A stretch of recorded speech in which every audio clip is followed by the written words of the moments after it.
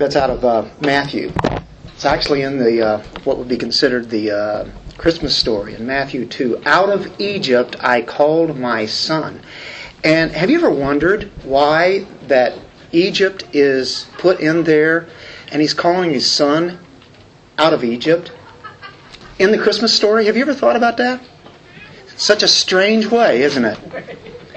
Have you ever wondered why in the world he would go all the way to Egypt? Joseph and Mary and Jesus, baby Jesus. God, in His sovereign power, could have just transported them to Egypt. Matter of fact, He could have changed the whole situation and not made it where they had to go to Egypt at all, couldn't He have? But He permitted this, allowed it, made it happen in another sense, and it's all about Jesus, the little baby, being cared for and protected. And so God the Father is using Mary, the mother of Jesus, and Joseph, the earthly parents, to protect Him, to take Him to Egypt. And He has actually put them in His hands as He protects them and guides them all the way through. But yet they're very human, aren't they? Of course Mary and Joseph are. But Jesus is human too. And so He goes through experiences of life that you would never expect the King of the universe to actually have to go through. It's an amazing thing. He's a normal child. And this is all part of God becoming man at the same time and going through these experiences. And very early on, as He is a baby, He is actually hated, despised, rejected. That is an amazing thing, and we'll be looking at that this morning. He is definitely on the hit list of the enemy in this story, and then as His ministry starts, He is certainly a target of the people in Israel, especially the religious. Bible scholars have always wondered why the use of Hosea is found here in Matthew 2. Hosea is quoted, and at first glance it doesn't really look like there is anything here to do with this. It doesn't seem right. It's about the children of Israel, is what Hosea is speaking of. And it's about them leaving Egypt, right? We know about that story. And yet, and we know they're to go to the promised land. And yet, here we have Matthew taking up on that with a little bit different twist, using the same passage out of Hosea, and he's saying that he was called out of Egypt to return to Israel. And so, God is using Nazareth, where Mary and Joseph are from, and then Bethlehem, and then Ramah, and Egypt. All of these places are all a part of the God-man as He is incarnate here on earth, as He is in His very early days, infant days, baby days, if we can say. And so, and really what it's going to amount to is that there is a deliverance from sins that has to happen.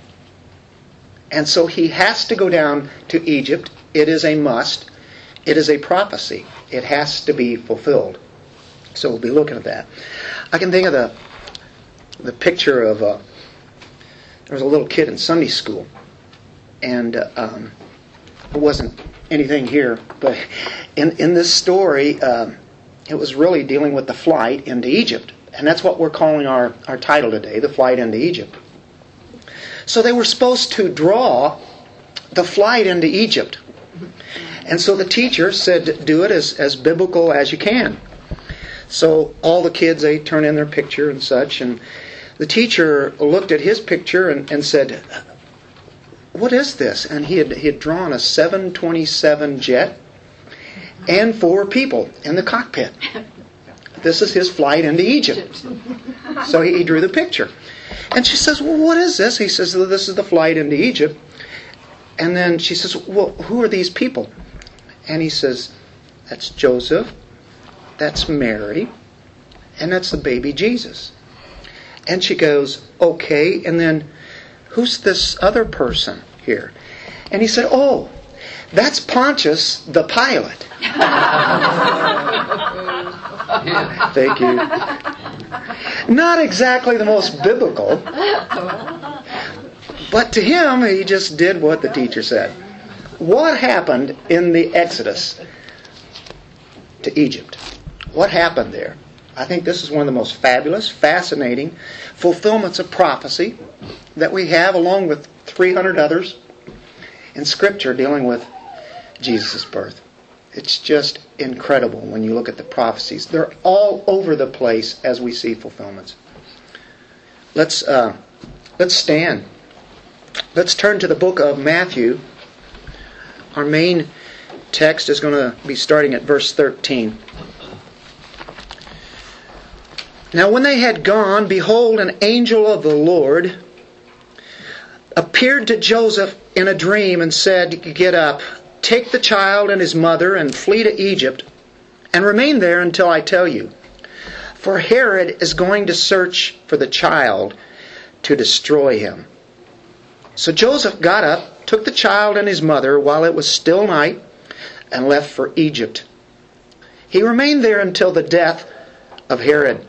This was to fulfill what had been spoken by the Lord through the prophet.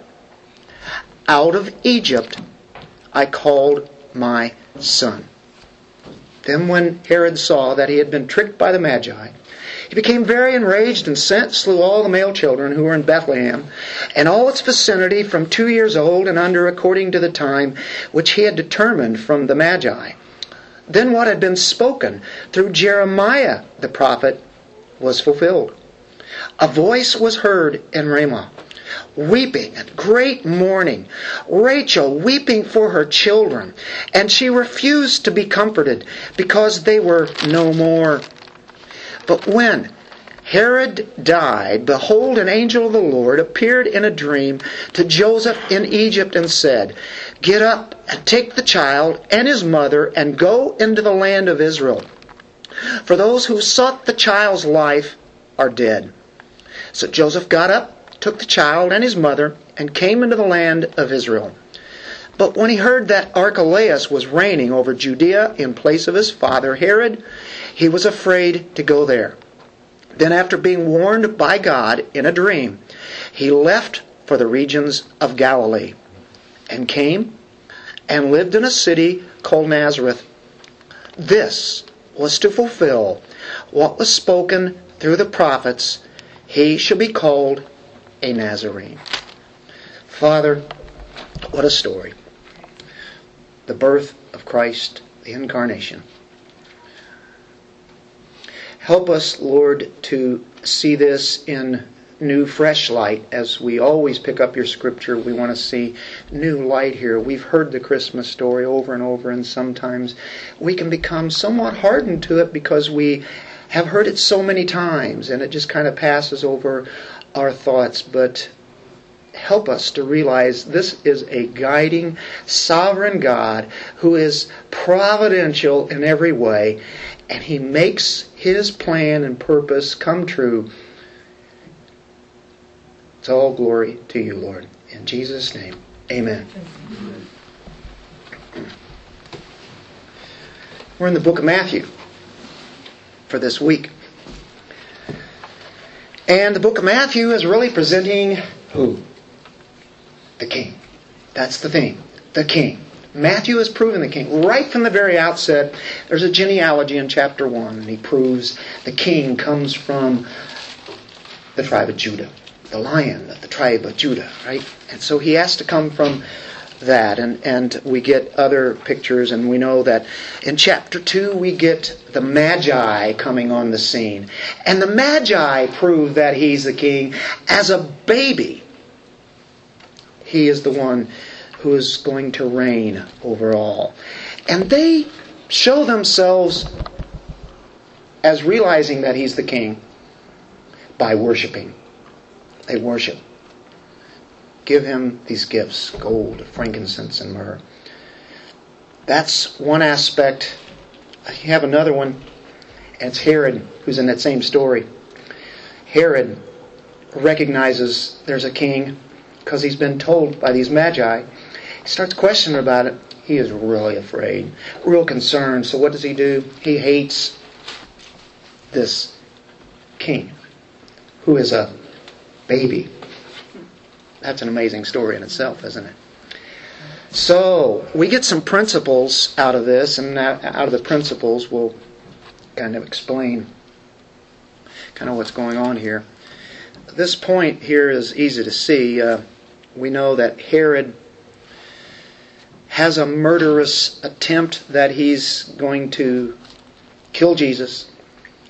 He's going to do what is an unconscionable slaughter of the baby boys that lived in that area of Ramah, just around where Jerusalem is at. All the baby boys there. Whenever God does anything good, here's our principle here, and He always does good. When He does it in this world, the devil puts his demon force into action, and he always comes against it. He puts it into overdrive, doesn't he? And he stirs up other people. Other people then are, Satan, demons, seem that they use the pawns, mankind, just like Herod was used by Satan to do these evil, wicked, dastardly deeds. What a terrible deed it is in killing these baby boys. There's another principle, as we see that when God brings forth good, evil also is seen. Another one is that God permits the wicked, evil, lawless tyrants to rule. Because He's in such a total control, we know that He could keep those people from ruling, couldn't He? He could. But He doesn't always do that. Matter of fact, many of the leaders of the that rule in the world are very evil, very wicked. I think the point is obvious here. Wicked men really come underneath the power of God's decrees, God's permission. He allows them to rise to power. And when you think of it in our time, that answers a lot of things what is happening. And He doesn't always stop with putting them in power. Sometimes there are monstrous evils that happen. We think of monstrous evil as abortion in this nation. It's killed millions and millions of babies. God doesn't do that. That's evil man that does it. But God is still in control. It's kind of a mystery, isn't it? Why God would allow that evil, the hurting that goes on. Things are rarely seen as the way that they seem to be. No one gets away with sin forever, though, right? There are things that go on we can't imagine. Why, God? And why? Here in Matthew 2, verse 1. Just look at this. Now, after Jesus was born in Bethlehem, do you get that? After He was born, very quickly, we don't know the time period, could be as much as 2 years here. It was of Judea in the days of Herod the king. Now, Mary and Joseph they haven't gone back to Nazareth yet. Could be living in a house. They're not in the stable anymore. But the Magi from the east arrived in Jerusalem. So they're there in that area, wherever Mary and Joseph and Jesus are at. Herod the king. If you were God, I don't know, is that even bad to even think that? But if you were in control here, would you allow a man like Herod to be the king in the very area where your son is born and he's living. If you had control, wouldn't you make sure that you get rid of that man who is jealous of any other ruling power? And so right here in the very first verse, as he's born in Bethlehem near that time, Herod the king. Herod is one of the most wicked men that's ever lived. He killed brother-in-laws, wives, family, sons. He just killed anybody that got in his way. It didn't matter to him. That's about as wicked as you get. And then to kill babies like he did. Incredible, isn't it? This is a monstrous plot.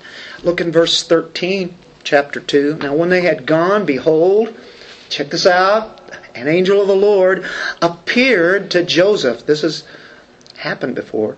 It's direction from God. In a dream, and said, get up, take the child and his mother, and flee to Egypt. Remain there till I tell you. Herod is going to search for the child to destroy him. That's exactly what Joseph and Mary do. They get up and they get going. Here's another principle. Even when God permits these evil men to do evil things even, the providences bring great mercies. The providence of God. The mercy of God, that's all in this. And somebody has called this a cross-handed providence. It doesn't make sense. These great mercies. The ways of God don't really always make sense, do they? God doesn't make sense as far as our human mind can go. Did Mary wonder about God's plan here? From having to pack up, leave your home. She's very young. She's leaving with the man that she really was concerned about for a little bit there. And traveling, probably not the most comfortable time to be traveling when you're pregnant like this, and then no place to go to. And to actually, as the song was saying earlier, about the manger and the animals there, we know that, but think about it. Would you ever think about putting your baby? I'm sure, ladies, you've thought of this. I don't think guys think about it too much. I've heard the story so much, it just kind of goes by me. But then you start thinking about it. Would you ever put your baby in a manger or where animals are at or where they have been eating out of? You know, there's hay there. Would you have done that? I don't think there's a single one here that would dare do that. But it's all there is. You would think God would have allowed some kind of room for them to stay, right? At least. Provided a nurse maybe or something, you know? This is as human as it gets. This is all cross-handed. It doesn't make sense. It's such a strange way to save the world. I should have titled my title today that. So that song really came in handy, didn't it? As well as a lot of those other songs, they tie right into this. You know, we think about it, but it's incredible. What a story. It's when normal lines are somehow all crossed up. It's cross-handed can be used in golf. It's a golfing term, and just we're not supposed to do that. Blurs the lines. The term applies to Herod, cross-handed, but how God uses this in His providence. Herod was shocked at first when the Magi showed up in Jerusalem, and they're talking about this king, the one born of the Jews, and of course you have this star, that story. This is a direct challenge to his authority that he has where he's at. Direct authority has been challenged. He's shocked. Then he tries to cover this all up of what he's intentionally trying to do and his evil intentions, because you could say. Plays nice with the Magi, right? And he acts like, oh, I want to go there too because I want to worship them. He wants to know from them where this is at, where he can go and kill him. What a cross hand we have here. The angel warned the Magi to return by another way. Just get out of here.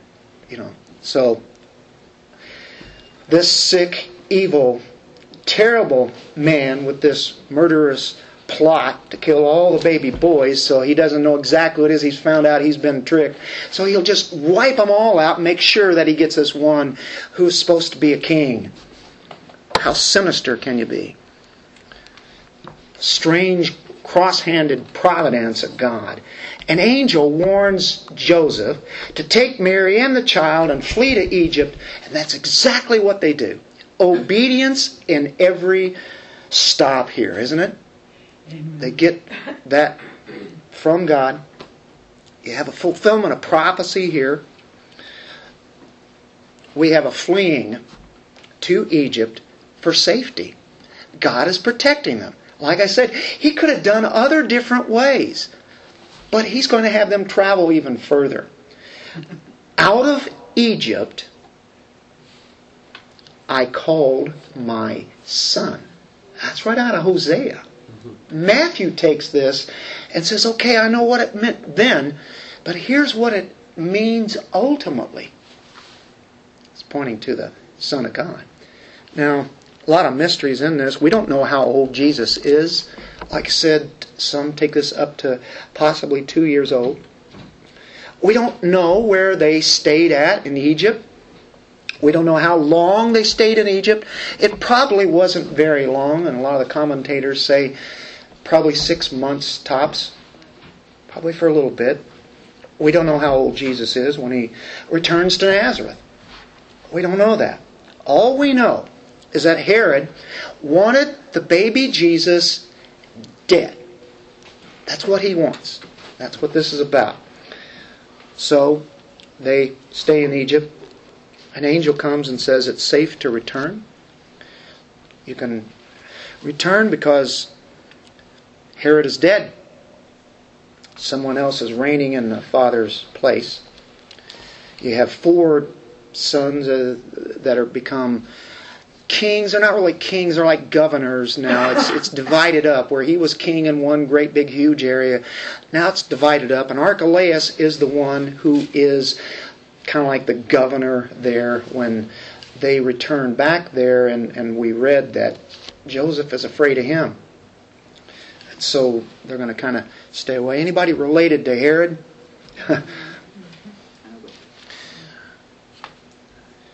Again, this is all fulfilled out of Hosea 11:1. Out of Egypt I called my son. Now, Egypt sometimes has been a haven for God's people. That's interesting, isn't it? Abraham and Sarah went there because of a lack of food, a famine. Joseph was one who was being maybe killed, going to be killed by his brothers, and there was a trade made, and he was delivered to Egypt. This is all in God's plan, and Joseph recognized that, told that to his family later. Jacob, who is Joseph's father, then went to Egypt because there was a famine in the land, and so he and the rest of his people, which is the nation of Israel as it turns out to be, the 12 sons, 12 tribes there. What was God going to do? Well, He protected His people while they were in Egypt before it was time for them to go. And in a way, Israel was kind of like a son to God in that sense. And that's why Hosea would have put that forth. Although sometimes Israel is considered to be a wife of God. Here, that's the picture, a son. God is protecting His son. God is protecting now the Messiah, the Son. It's been known as a place of bondage, a place of oppression, but it's been known as a haven. Becomes a home for these people, for Mary, Joseph, Jesus. A hiding place. Very good hiding place that God had in mind in His sovereignty. This is applying to Jesus in an indirect way when you look at Hosea as an infant. Jesus really had no say in this. He can't talk. He can't tell them, okay, we need to go to Egypt now because they're going to kill me. He's fully a baby, isn't he? I mean, the proof of this is all the way through. I mean, all the way in the humanness. The path of life, every one of us know, takes us into unexpected zigs and zags. How many people here have zigged and zagged? I know every one of you have. God, as being a providential God, has done that. But sometimes we find ourselves fleeing to Egypt for safety, whatever safety that may be. Charles Spurgeon preached a message, and here he was on Matthew 2:15. And he began his sermon in this way. I'm going to read a paragraph if that's okay. Egypt occupies a very singular position towards Israel. It was often the shelter of the seed of Abraham. Abraham himself went there when there was a famine in the lot of his sojourn. To Egypt Joseph was taken that he might escape from the death intended for him by his envious brethren, and become the foster father of the house of Israel. Into Egypt, as we all right well know, went the whole family of Jacob, and there they sojourned in a strange land. And there Moses acquired the learning which was so useful in him. Spurgeon there points out that God sometimes sent His children to Israel to protect them. That's a good point, isn't it? And you notice that He always delivered them out of a place. It's a pagan place, but isn't all the world a pagan place? But for some reason He uses Egypt. Out of Egypt, Moses definitely demonstrated that. The living seed can go into strange places. The living seed will come out of Egypt, be delivered from there. So it says that whenever they were being threatened by Herod, that they fled. They were fugitives. To flee, it's a present command. It's a present imperative. They kept fleeing. The process of fleeing, why would that be there? Well, it's probably an hour or so away from there, right? No. We're talking 75 miles to the border. And to get more deeper into the country, which you'd probably need to. We're dealing with some desert and that kind of thing. They would probably gone at least another 100 miles. So do the math. You have 175 miles to travel.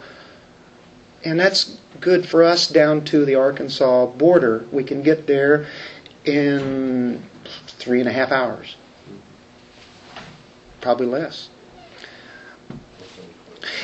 This is not going to be 3.5 days for them. Probably not even 3.5 weeks. We're probably talking quite a few more weeks. And so when they're told to go there, it's like, this is not even our homeland. You know, why do we want to go? You don't hear that. All they do is they pack, they leave. And because that's obedience, that's what they did. They were not meant to stay there forever. The children of Israel never stayed there forever. Remember the Red Sea? By faith, we too go down to our Egypts in the middle of the night when it's dark. Did you notice that's when they fled? In Matthew 2:14, Joseph got up, took the child and his mother while it was still night. He didn't hesitate. I probably would have thought, okay, you mean tomorrow morning when it's light? Then, of course, the angel would say, no, now. You don't understand the problem here. You're going to have armies after you. Well, we go to Egypt. We have our Egypts. We also come out of our Egypts. God has a plan for us. So it takes them by night. We often enter by night. It's dark. So that's what we see in 14 and 15. Joseph got up, took the child and his mother while it was still night, and left for Egypt. He remained there until the death of Herod. This was to fulfill what had been spoken by the Lord through the prophet, out of Egypt I called my son. Now, let's put this into a little more perspective. There's an area in Egypt called Alexandria. It's a city. You ever heard of that? At this time, it was a major city. It was a major city in early church history. You get some theologians that come out of, such as Augustine, some others. Alexander the Great. That's how it got its name. Alexander said, I'll name this place Alexandria. Makes sense, okay. But it was God using a leader, a king, who, by the way, I think lived to be something like 33 years old, somewhere around that vicinity. Just barely 30 or something. But he made it a refuge for Jews to come to in Egypt. This was back years ago. Many years ago. They would be people who would flee from the north to the south. This city of Alexandria at this time, whenever Joseph and Mary went there, it was packed full of other Jewish people. Look what God had prepared. It was a safe place to go. It was Actually, it was an equal privilege with the Macedonians, Alexandria said. They will have equal privilege with Macedonians. Who are the Macedonians? That's Alexander the Great and his people. Equal privilege. Treated just like them. God provided for this little family. Isn't that amazing? This is God leading in this. They could dwell safely and peacefully in Egypt. What about the gifts that they were given? You say, oh, that's a burden. They're going to have to take these gifts along with them now.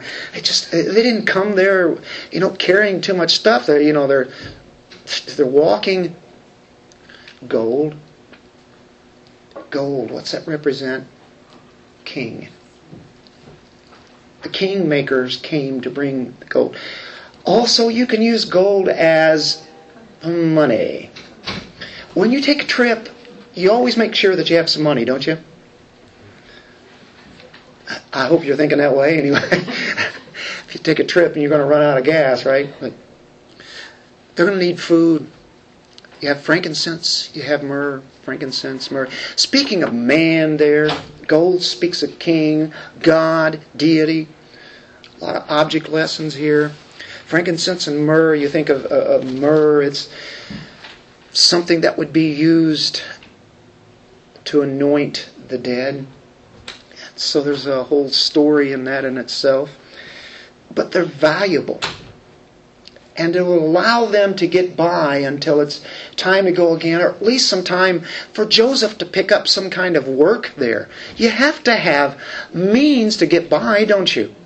And if God is making this a whole human way of coming out, even though He's providing and He's making it happen, at the same time He provided the means. He gave them the money they needed. And they used it. They went immediately, didn't they? After those kings had been there. Such a strange way that God works. But it's not that strange, is it? When you start to know how God works. The oppression of Herod, and now he's dead. What was the reason they went there? God told them to. It was for their safety. But there's really a chief reason why they went there.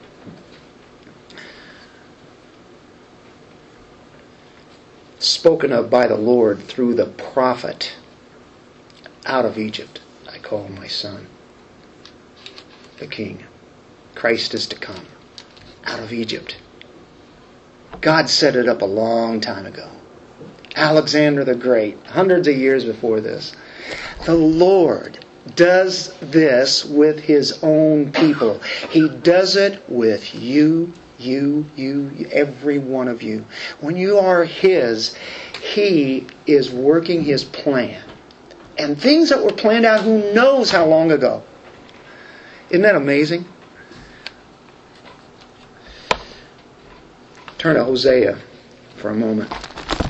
And we'll look at the context of what's going on when Hosea writes this, that Matthew then borrows from. Hosea 11.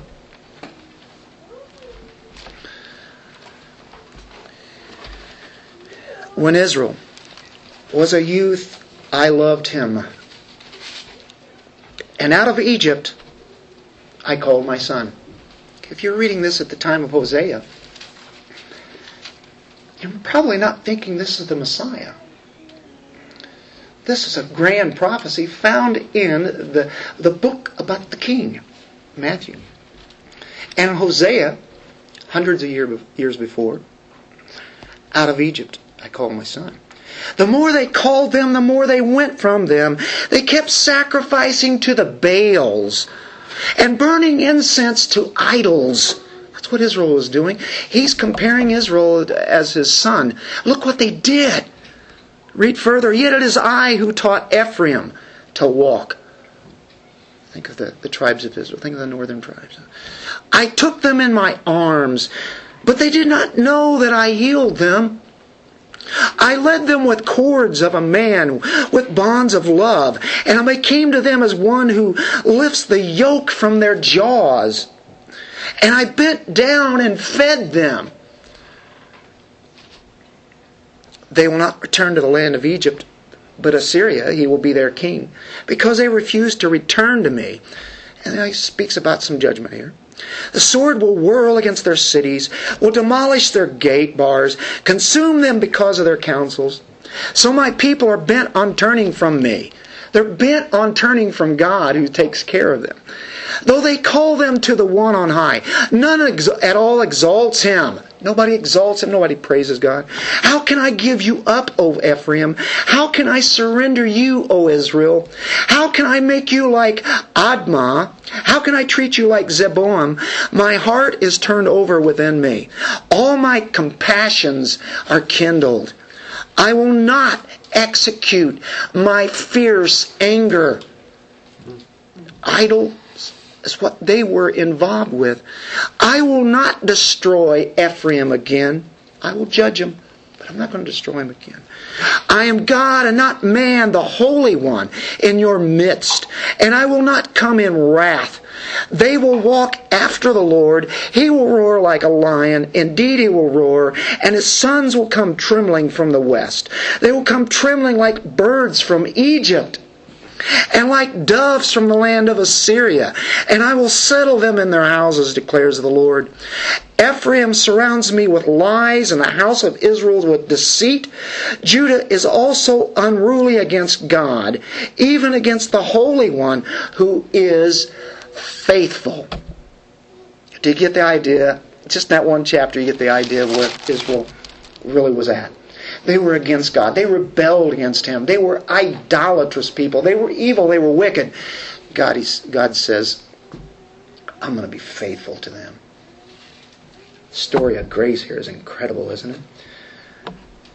Just incredible. God shows His love. The more they rebelled, the more that He repeats His promise, shows His love, answers their prayers.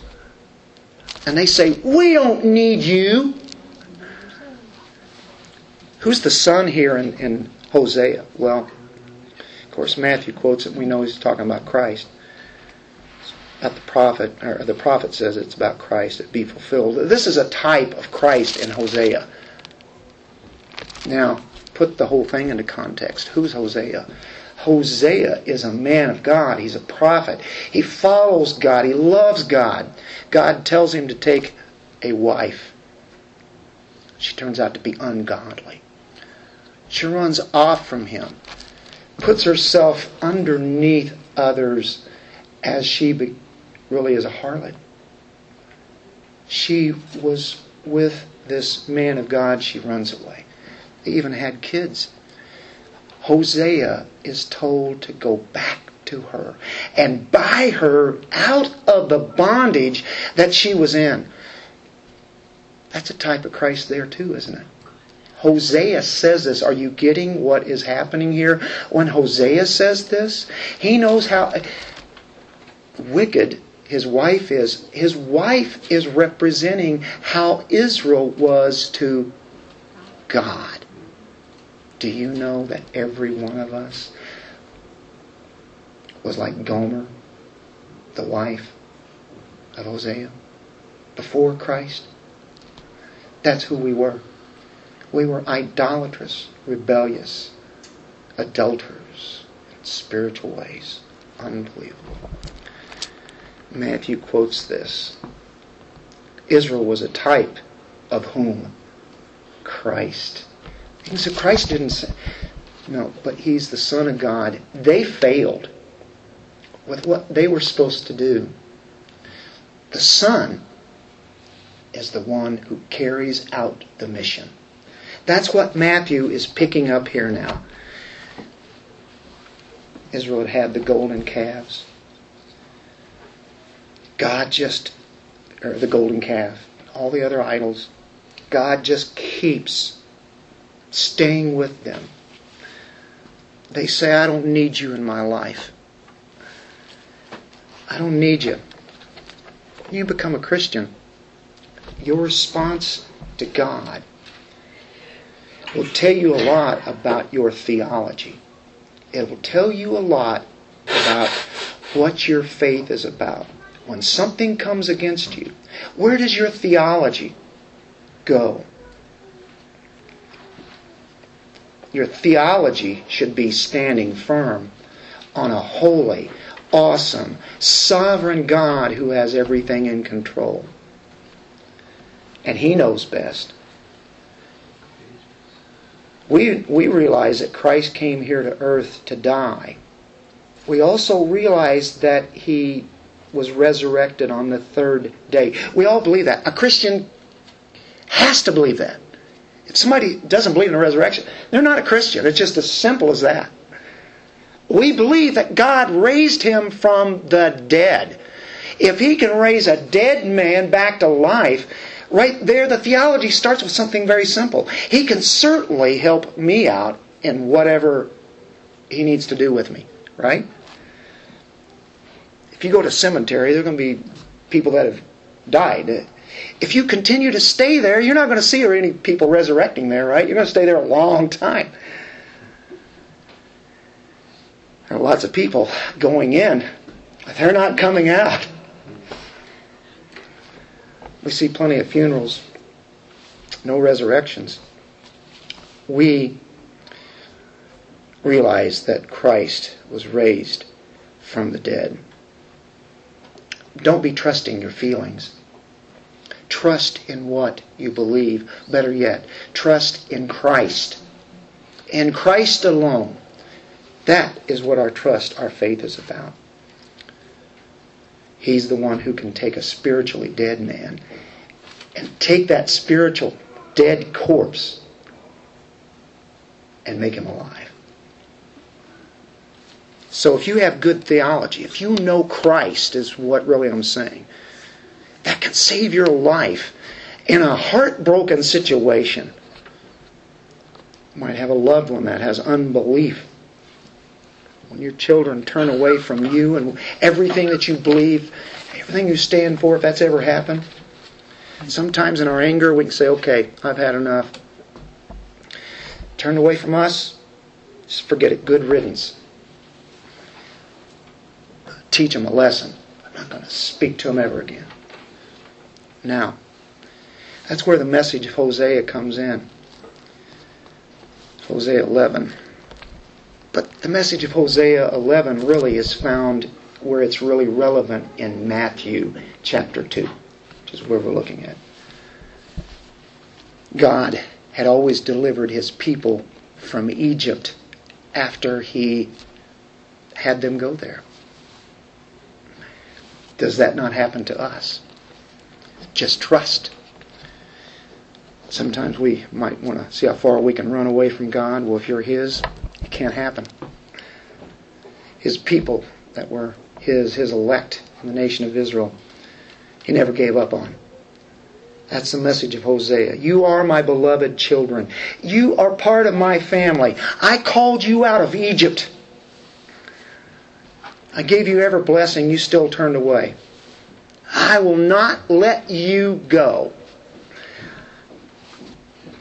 The sons succeeded where Israel failed. You know what? This is God's answer to our failure. Quite an object lesson that has been put forth here, isn't it? He sends His Son to the earth. He sends Him to Egypt, then calls Him out of Egypt. What a divine object lesson it is for us. What a picture there. And He teaches grace. What I don't understand this grace. It was absolutely unmerited, wasn't it? They didn't do anything to please God. It's His grace. And then He delivers them out of Egypt. He gives what we need. He gives His provisions. A river of mercy. The providence of God. A river of mercy. You know what? I think we can rejoice that Christ came out of Egypt. Can't we? It's all God's plan. He literally came out of Egypt to be our Redeemer. All a part of God's plan. And it was really for the biggest reason, not so much that people be saved, even though that is true and that is definitely there, but He's verifying the credentials of the Messiah. When He says in Matthew 2:15, out of Egypt I called my son. A little sentence that speaks volumes, doesn't it? Out of Egypt I called my son. It verified who the Messiah is. He attaches it to this Messiah. Did Mary know what that was all about? Did Joseph know what that was all about at the time? I very seriously doubt it. Out of that Hosea. But Mary pondered these things. She thought and thought and thought about it. I'm sure Mary and Joseph were discussing these things. And it says, in order that it might be fulfilled, as spoken by the Lord through the prophet. Got on the outline and it just tells the rest of the story, just sums it up. And we see the baby boys that were killed there in Ramah. And Herod was a part of that. A violent rage, wasn't it? But Jesus was protected through all that.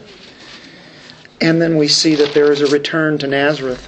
Finally go back there. 19, Herod died. Behold, an angel of the Lord appeared in a dream to Joseph in Egypt and said, get up, take the child and his mother, go into the land of Israel, for those who sought the child's life are dead. And they wind up going back to Nazareth, which is where they were from. It's been quite a detour, hasn't it? And you can say, well, why did God go around all these different ways?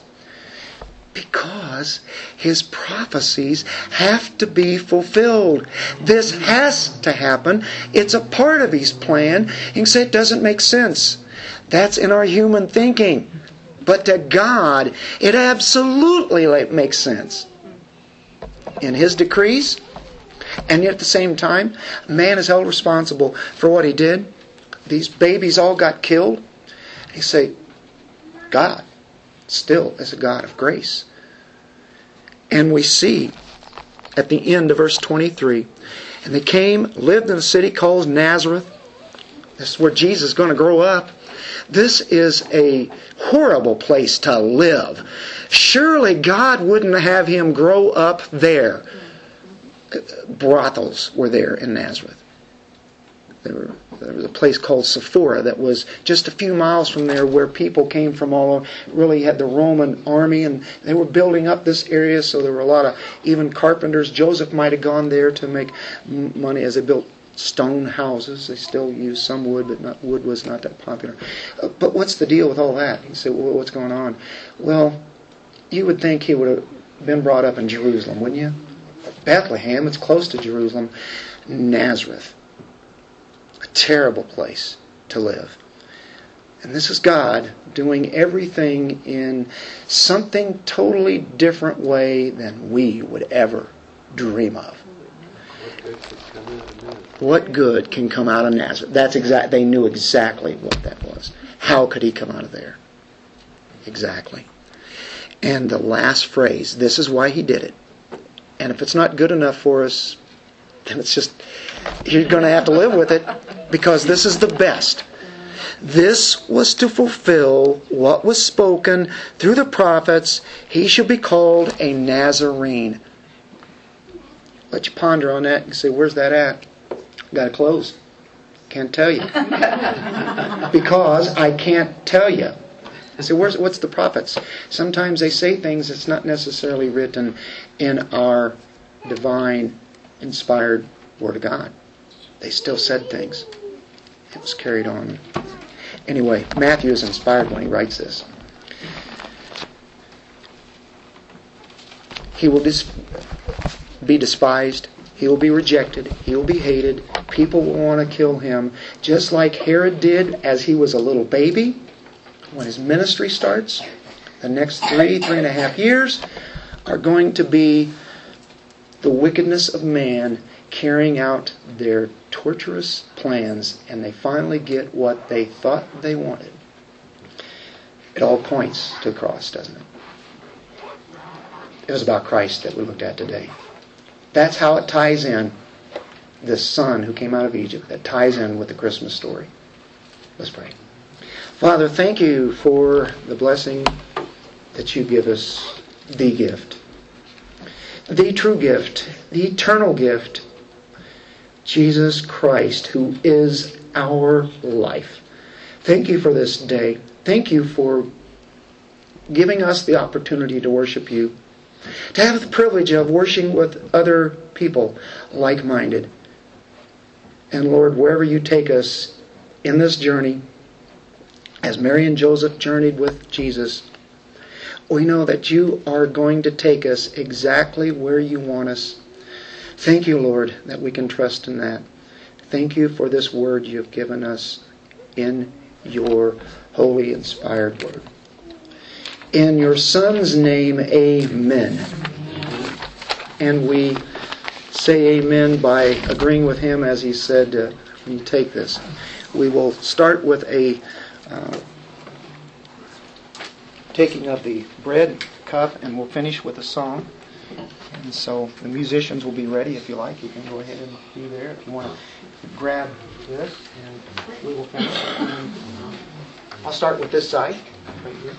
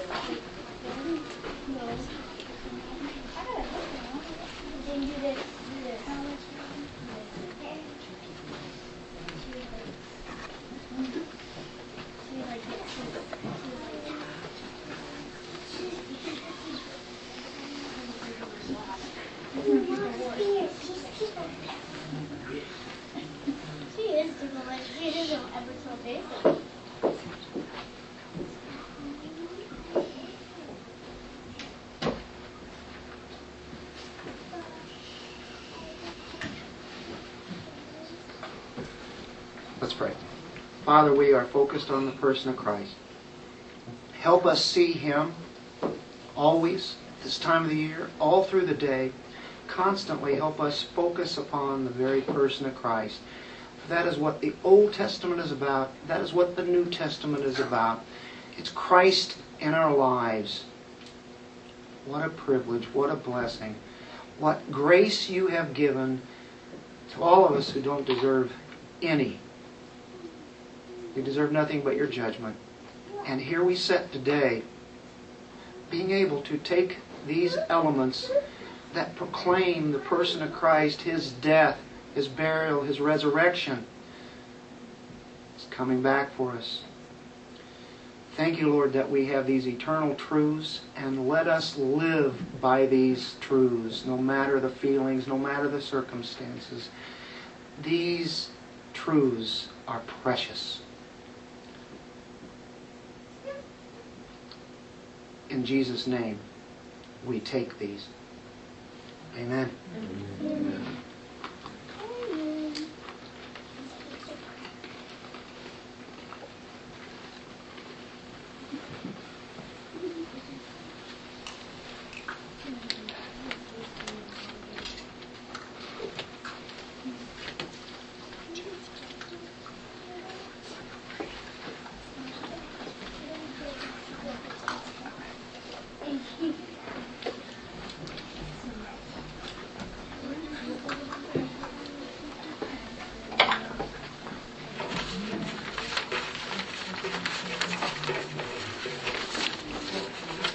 Can everybody stand?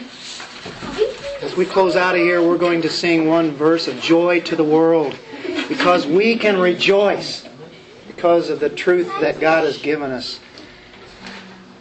He's the King. I'll do it.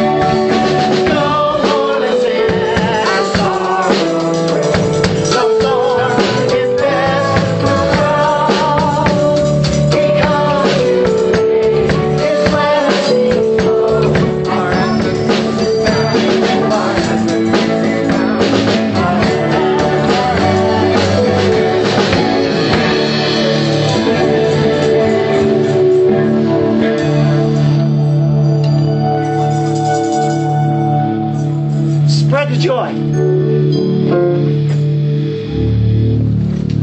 Merry Christmas.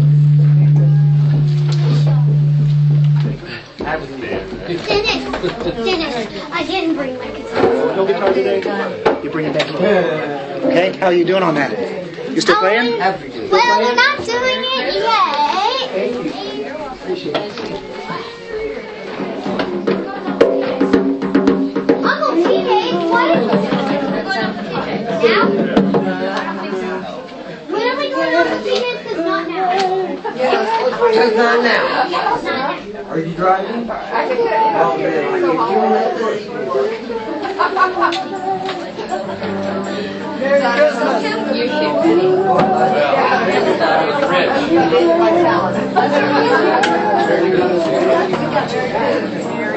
Right.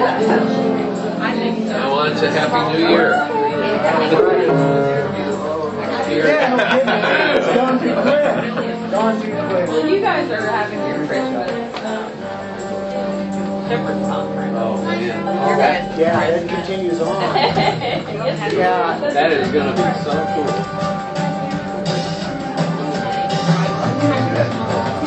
We used to do this now. My toe. I like that. Very sharp. I want to I dance. like the dress one too. Can you do that? Yeah. You're talented. Well, at some point, I guess I'm going to have to use the old face. Hello, lady. What do you have? Joy and love. All right. See? That was great. I like twisting. Look at that. You guys My look favorite good. is twisting. Dennis, my favorite thing is twisting. But I know I'm down. And then the dress goes like that. Yeah. That's cool. I like that. Yeah, mine's up. I got downstairs. I can't get it up. Of course, I have it all the way. Is that even different than what it was doing? Oh, yeah. It used to be no problem at all. It did. Oh, very good. Really? All right.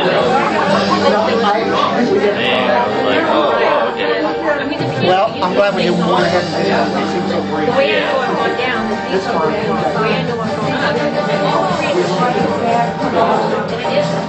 My grandma spent $2,000 on us for Christmas. Go back to that. And sometimes I can't. I have to actually. Where did you get that? We got a piano. I got a karaoke machine up here and all kinds of stuff. I even got a talking parrot.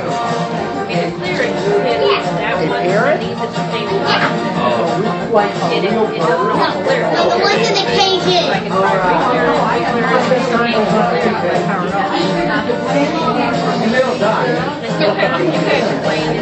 And then Chuckle was too scared to open his presents. Hard to hear it at first. If, since it's an old model, if they are get it troubleshooted,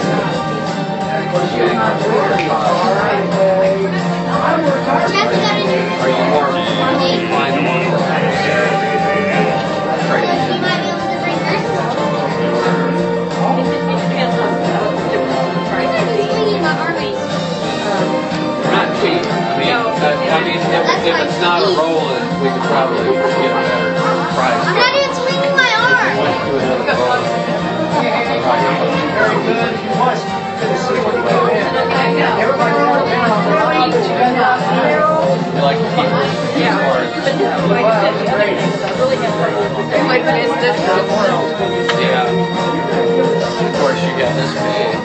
Yeah, I got that big before the big probably on another one as well. Yeah. So I set my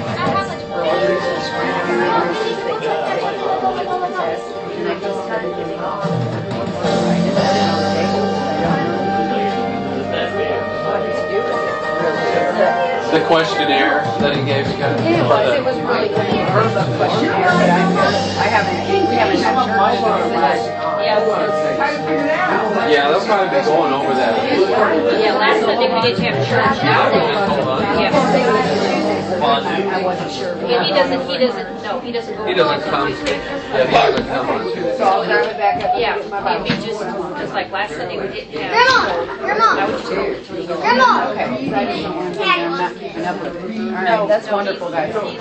He's down in Arkansas with his family. Oh, is that where they're at? Merry Christmas. Well, cool.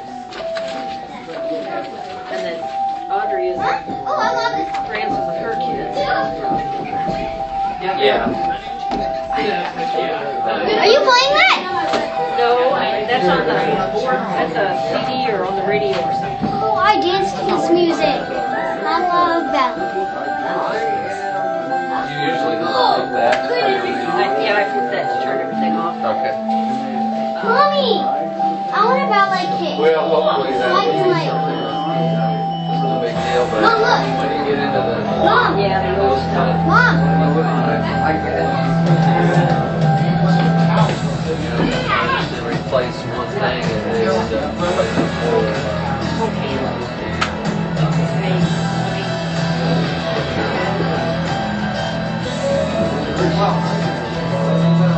it's here. Yeah, I always do. Yeah, I always do that. And we're gonna start by just coming in here and seeing if I can Get it to. do anything, and also with that foot, with the foot pedals. You usually use 3 pedals when you're piano. On my piano at home, I typically only use 2 of them. So, Are they those two? yeah, Or- the 2 that it has here are the 2 that I'm used to using. Okay. And then it's the rest. All I'm trying right. to get all my music back because I've got to take this with me for Christmas. Yeah. Our family get together. Coming weekend. Each feet 1,300. I mean, would it help to take this with you? Yeah, I'm gonna take it. I just thought that too. I'm gonna Google some stuff. Yeah, that's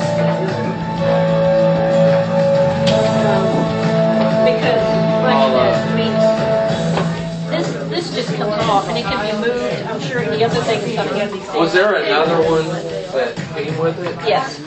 So we could always. You can always take it back to. All right. Yeah, it's in here somewhere. Okay. Well, we'll see if we can get this one to go. You know, if this one fixed up, and if not, I didn't move it. I've never seen it. No, I did that so wrong. First Monday. Oh, I wonder what happened to it. Actually heading in the shores.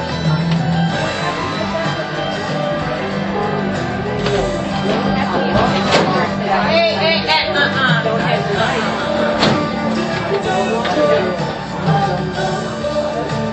Here it is. It's underneath all these books. Okay. I'm gonna pull it out of there so it's on the side. Oh, we can't see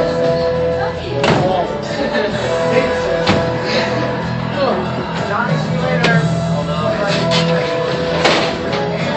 Here's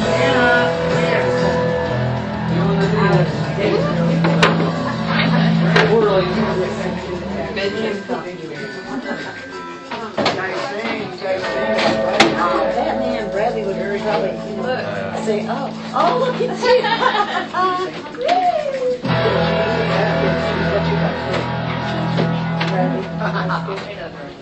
So who are we gonna get just to take our picture? Good answer. I tried that one time, I would fall down. I like to jump and spin at the same time. Yeah, the tickets, Julia. Am I supposed to go ahead and print those off? Let me Have everyone to- let me do it. I'm gonna do it a couple of days before. I'll print your ticket, maybe we'll just print your ticket, and we paid $15 extra for early bird check-in, which is you're gonna love it. And you're in class A where the three Are we singing after church today? So it'll be easy. It won't be stressful, nothing, and you don't have to get off the plane, get on another plane. Yeah, Kansas City. Yep, and I'll send all that information to you. He's going to meet us there. It's in there, Good. it's like they do. It'll be fine. Bad and all this, but I don't know. I wanted to make it as easy as possible. No, it's okay. No,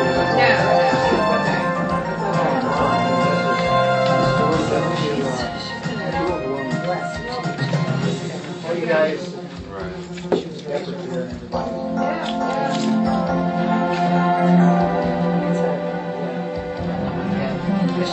Debbie, I'm glad you were able to make it today. I don't know if we've ever had a Christmas where you weren't here.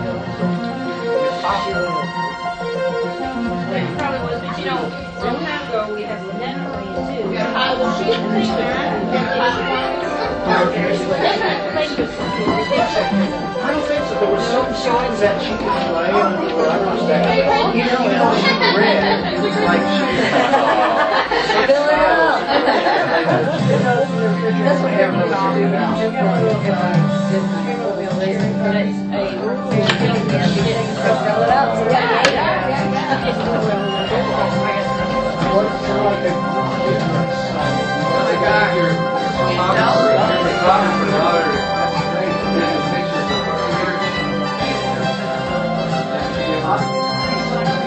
I thought one of them.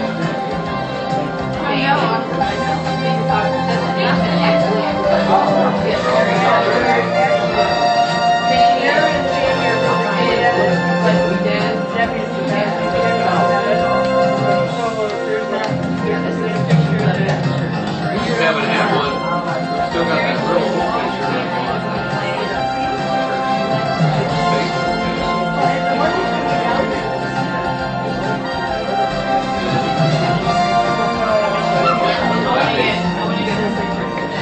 yeah, the little left.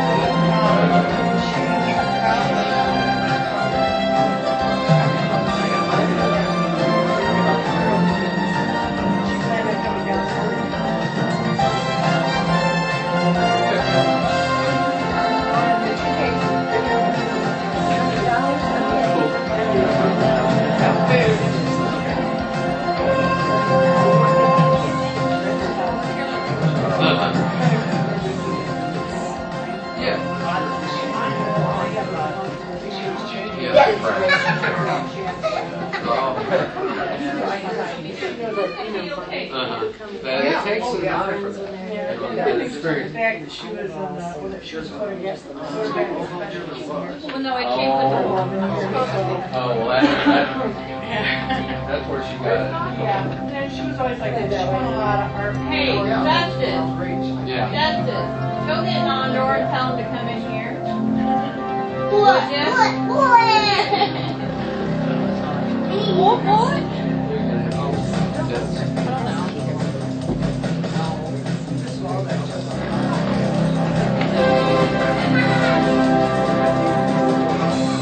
Where are those poses that you got? Or you got like, Nobody wants to do any of them. oh, really? Oh, just a plain old. Hey, Bob.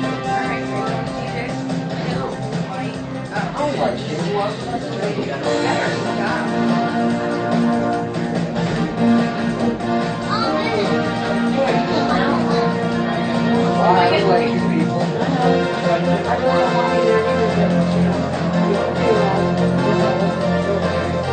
You better. You're